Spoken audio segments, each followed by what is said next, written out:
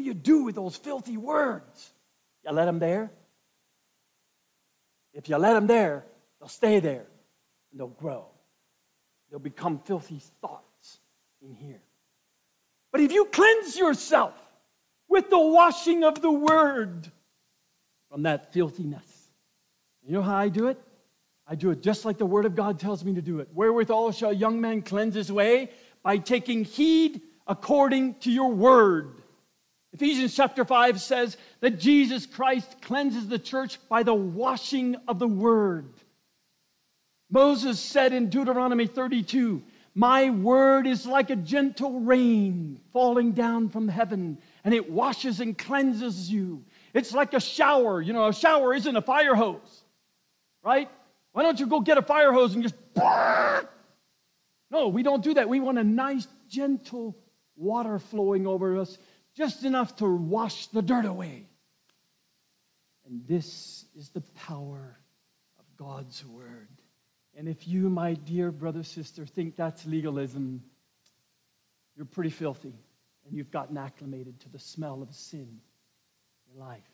Come out of the barn. Enter his house. Enter his dwelling place. Cleanse yourself from all filthiness of the flesh and spirit. Well, that was an introduction to what I want to share about. And the word that the Lord has been putting on my heart, because as a ministry team, remember that's what I was really talking about. This is just the effects of things. We as a ministry team here in the church, whom the Lord has put together with natural callings and abilities, and our heart is to come to Him every day and let Him transform that into a spiritual, life-giving spirit to the church of Jesus Christ, not just this church.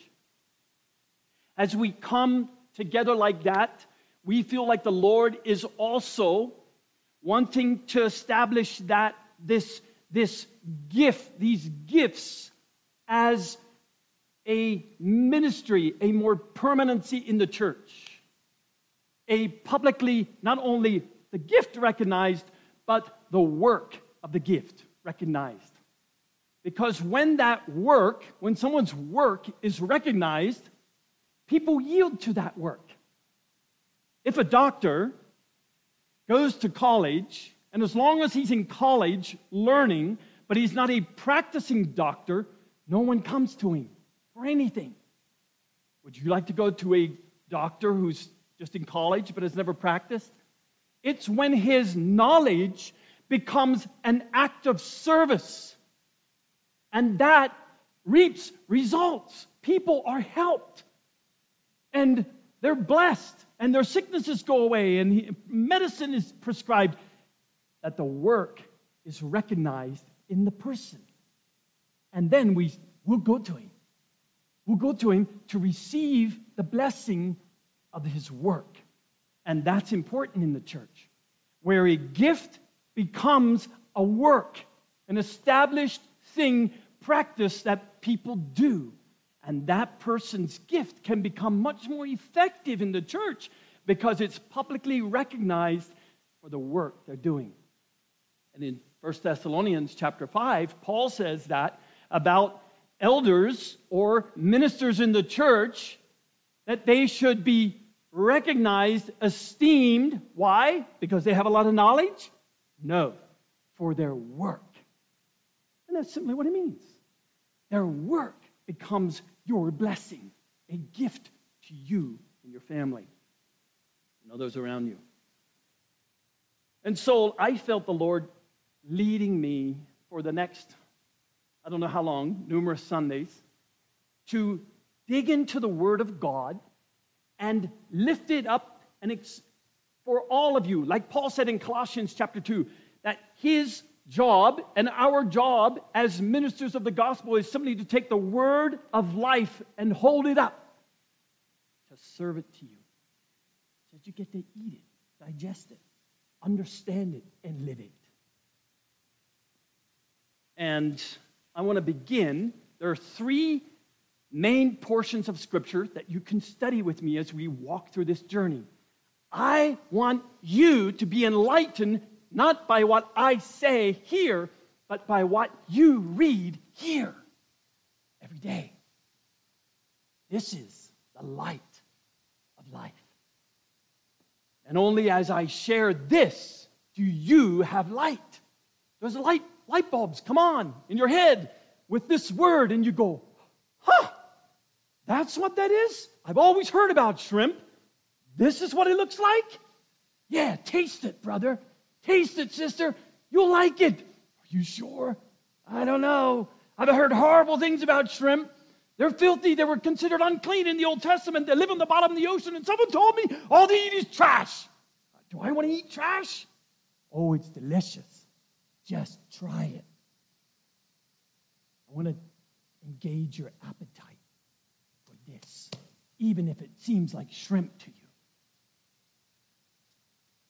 So, Ephesians chapter 4 is one of those portions of Scripture. You can jot this down if you like, because what I desire to do with you, brothers and sisters, through this journey, this series of talks and study that we're going to do together, is for you to look at it through the week, for you to get up in the morning and do whatever your normal daily devotion time is with God, where you hear God speaking to you, but please add a little of this in it.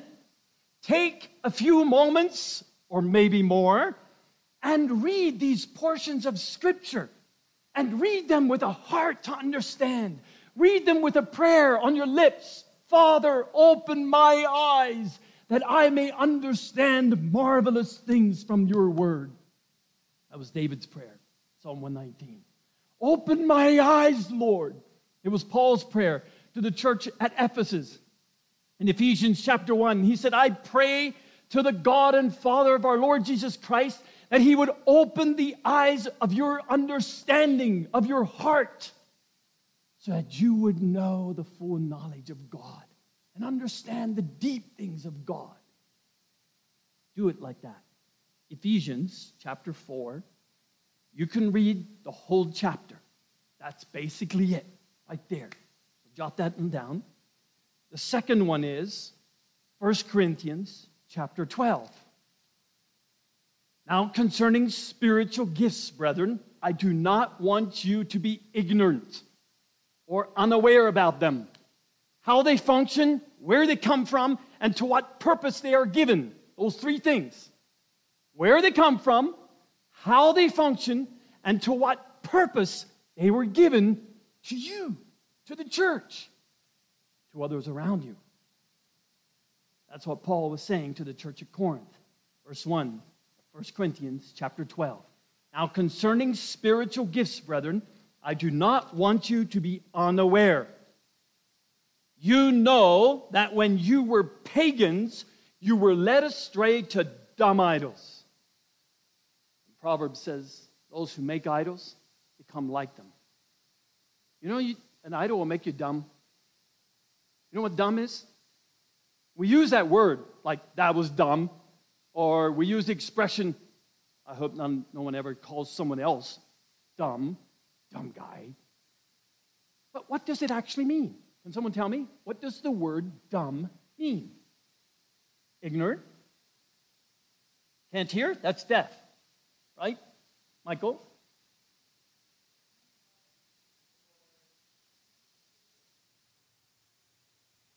The two go together. Ignorant first, and then can't talk. Dumb. You can't speak of what you don't have. Because Jesus said, out of the abundance of the heart, the mouth speaks. So if you make an idol, Proverbs says, you become dumb just like that dumb idol. You know how you become dumb?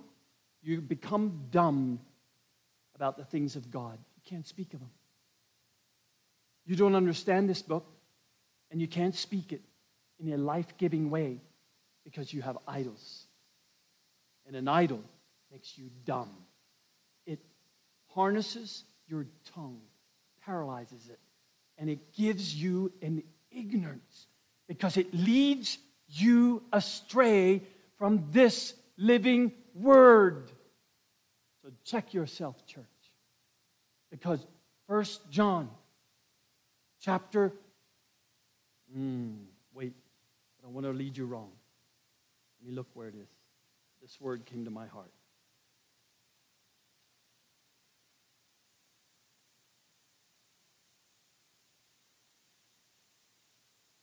1 John chapter 5, verse 21, the last verse of 1 John.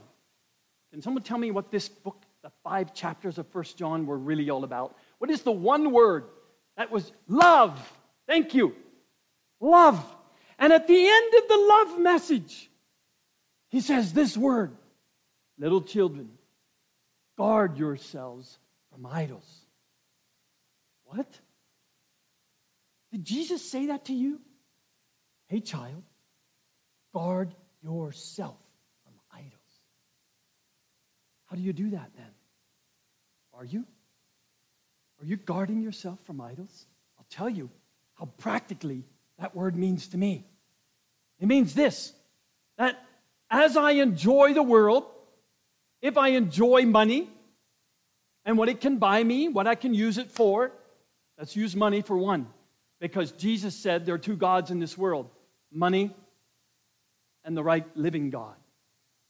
He said you can't serve both. You either will give your heart to money. You cannot serve God and money. You can't. But we try all the time, right? Money has something in it that wants to make itself an idol to me. And here's how it does it. For me, check mark. First checkpoint of how, when I know that money is an idol, is becoming a force in my thoughts, on my attitude, and controlling my tongue. Then I know it's God.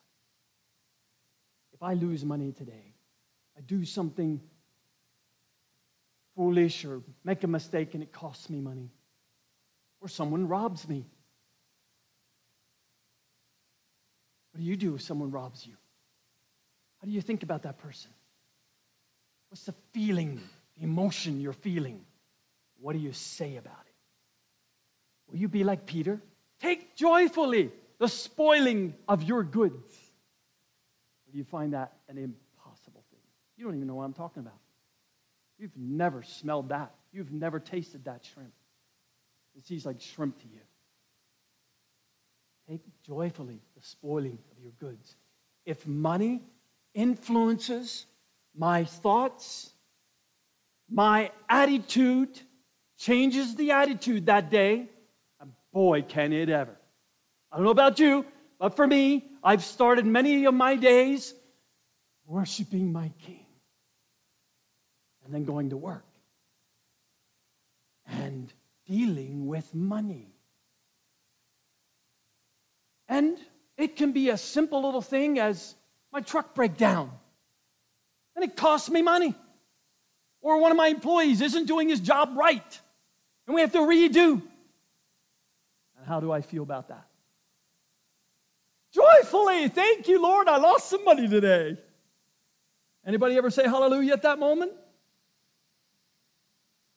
If not, if you find that doesn't even come into your thoughts, guard yourself. Checkpoint. Money is influencing your attitude. Changed it right there. It did it to me. Changed my whole day. Ruined my day. Made me upset, frustrated. Where was the love and the peace and the joy of Jesus when I lost money? And I realized that is a robber. It's another God.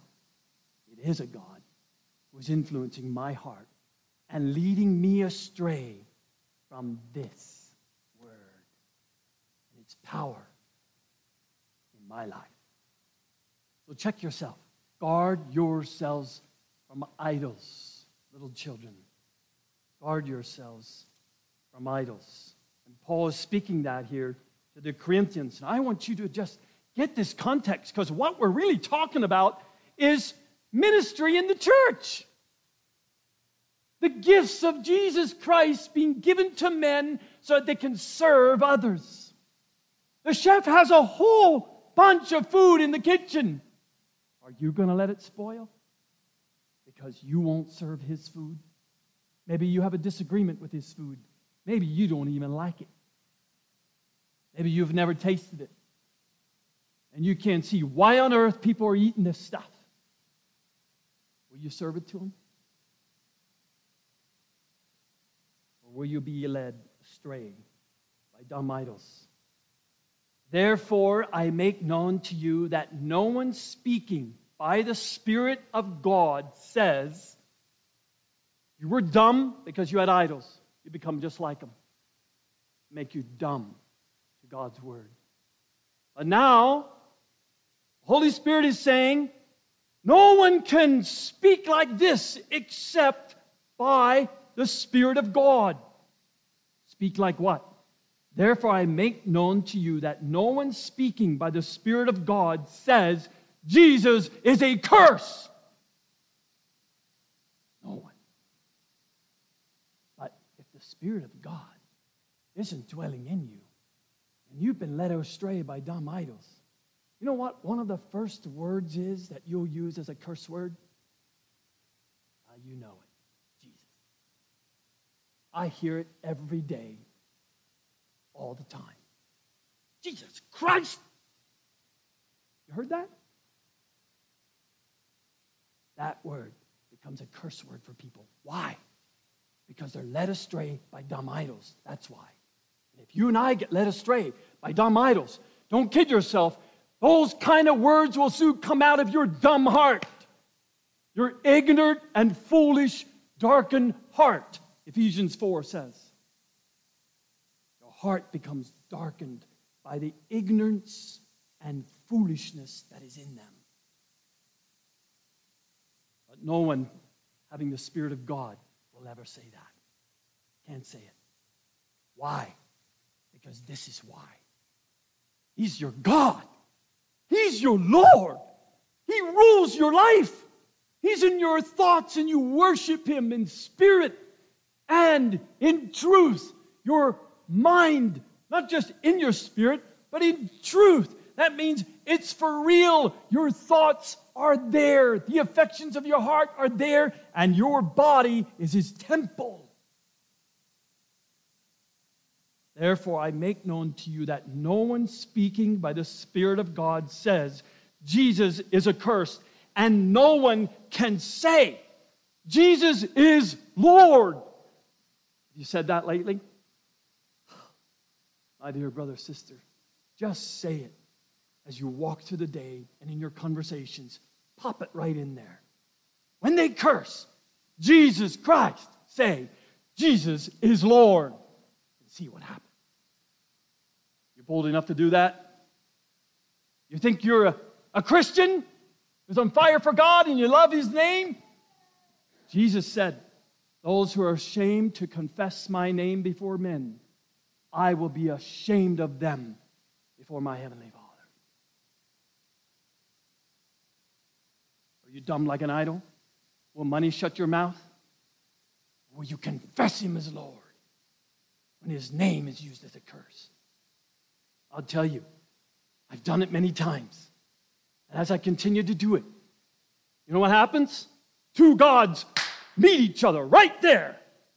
Jesus is Lord and the dumb idol, the god of this world. And they face each other in my face and in that guy's face. We stand face to face. And you know who always is ashamed? Him. He's always apologizing. Or her. They always do it. I don't have nothing to apologize for.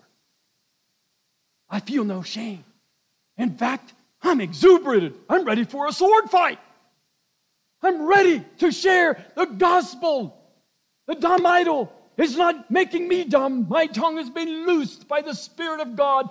And there's a life-giving spirit within me wanting to share the good news of Jesus Christ as Lord.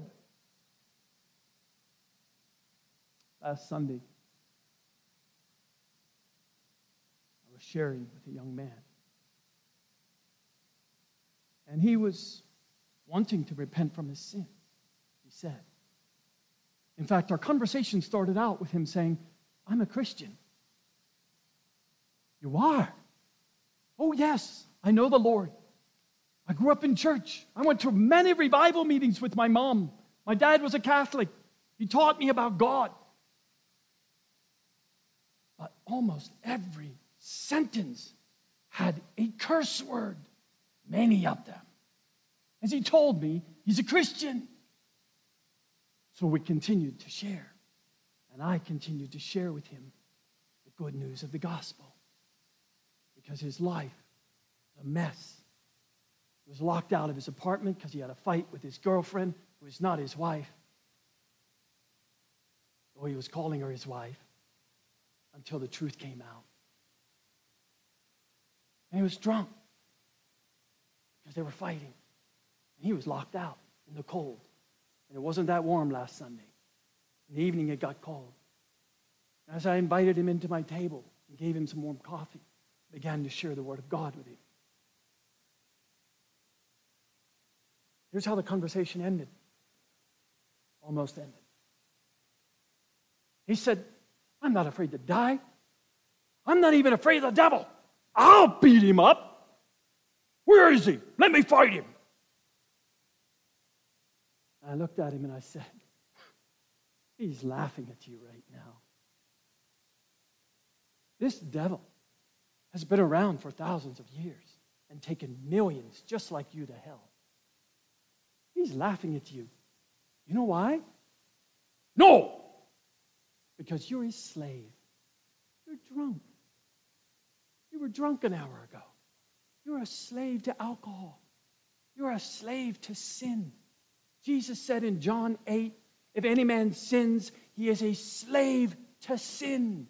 That means if you habitually commit the same sin every day or over and over and over again, like with your tongue cursing or any other sin that you habitually do, guess what?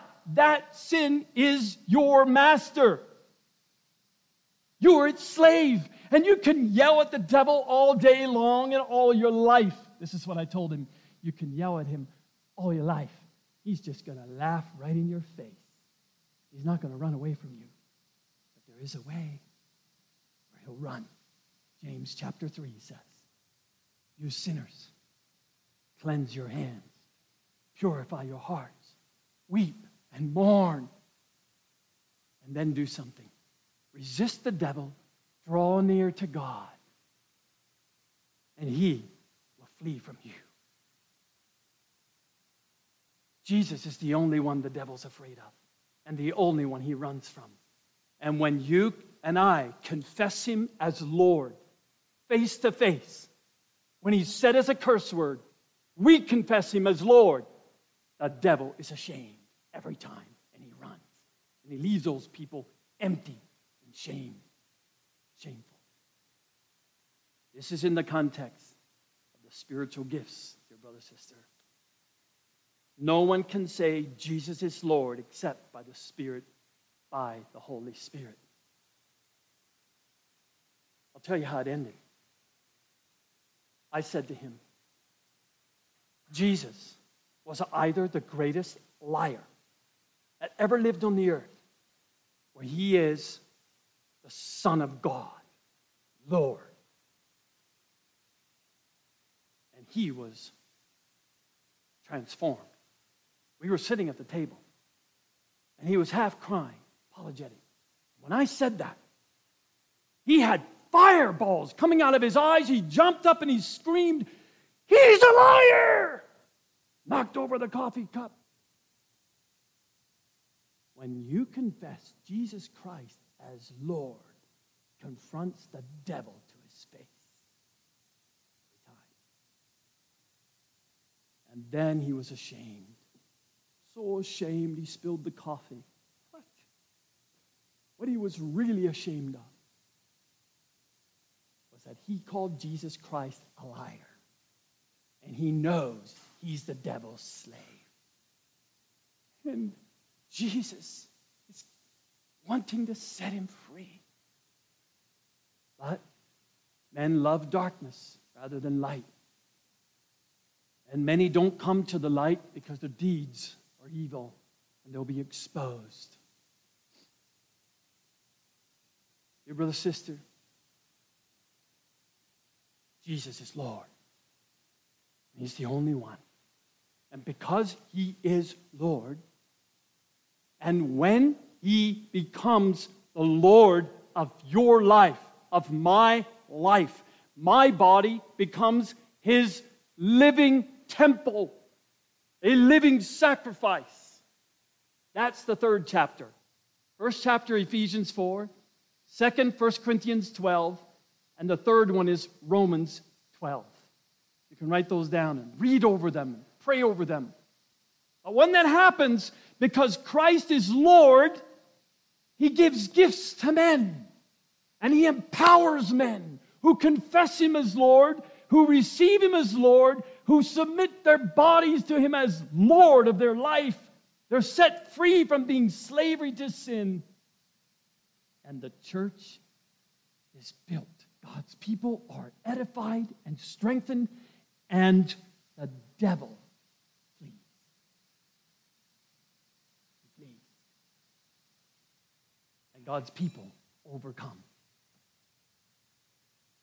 All of the rewards that you and I read in Revelation chapter 2, Revelation chapter 3, the letter to the 7 churches, only one person got a reward. He was an overcomer. To him who overcomes, to him who overcomes. We only overcome by confessing Him as Lord, surrendering. And that's how we overcome our natural ability, and it's transformed into a spiritual gift that blesses God's people and convicts the world of sin. That's how we overcome our natural deficiencies, our natural timidness. And in that natural timidity is transformed into a holy, humble boldness to confess Him as Lord and share that gift, the gift of His Word with people. That's what happens when you and I let Him be Lord of our life. And Jesus said in John chapter 7, Matthew chapter 7, and in Luke chapter 6, after giving the Sermon on the Mount, we call it, He said, "And why do you call me Lord, Lord, and do not do the things that I tell you?" There are many who call Him Lord, Lord, but are still slaves of sin, like this young man. Remember, he says he's a Christian. But he cannot even confess Jesus Christ as Lord because He's not Lord of his life. And he knows it. And the devil knows it. And Jesus knows it. But when you and I confess Him as Lord, going back to the beginning, that word, transformed, transfigured, taking our natural life, transforming it into the glory of Jesus Christ. And He's glorified. God bless you.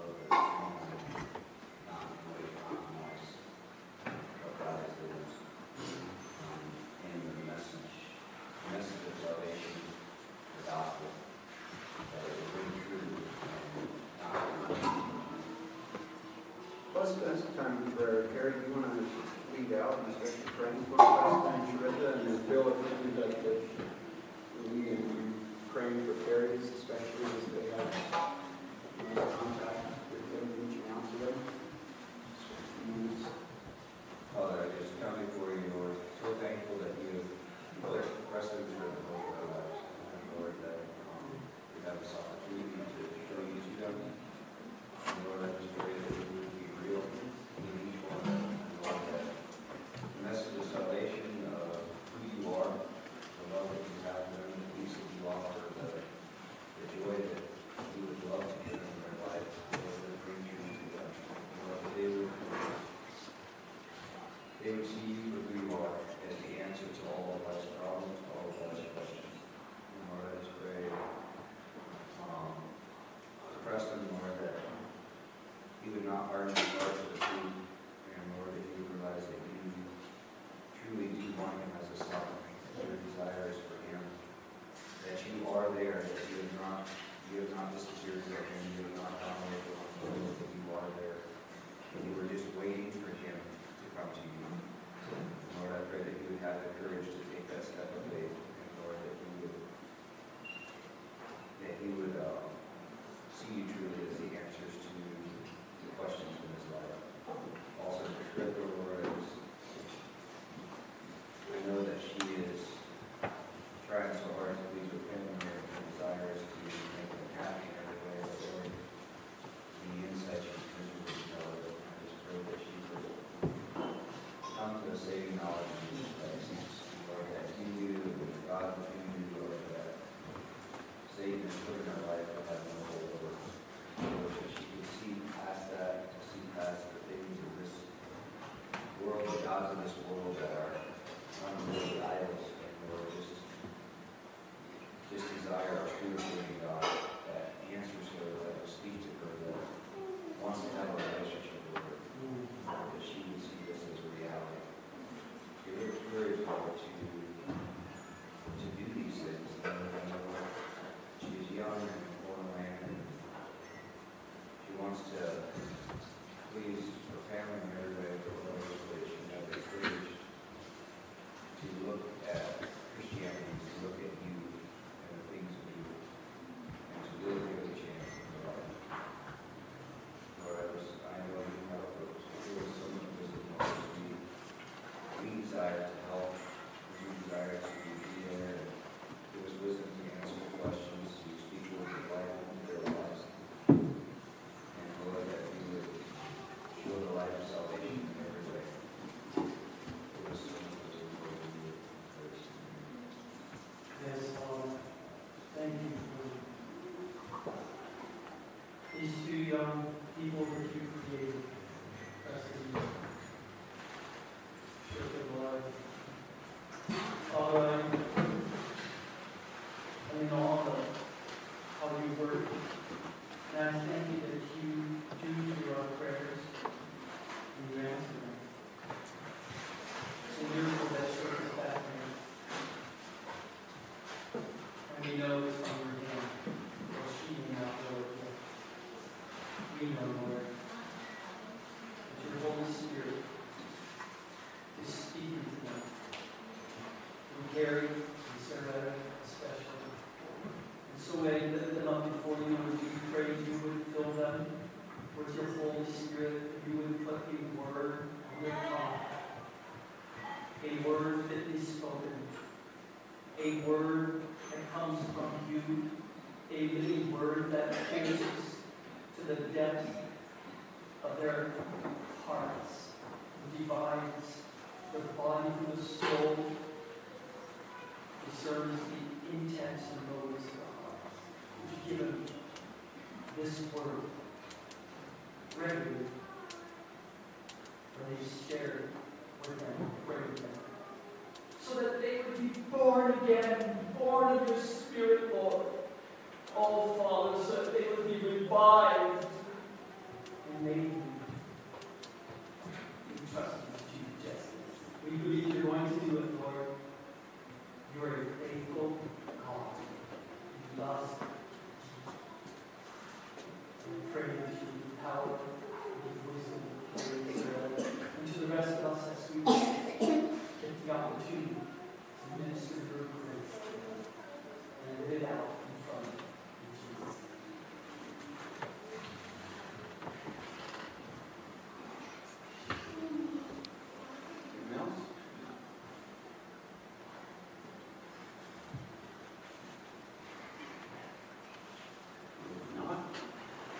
that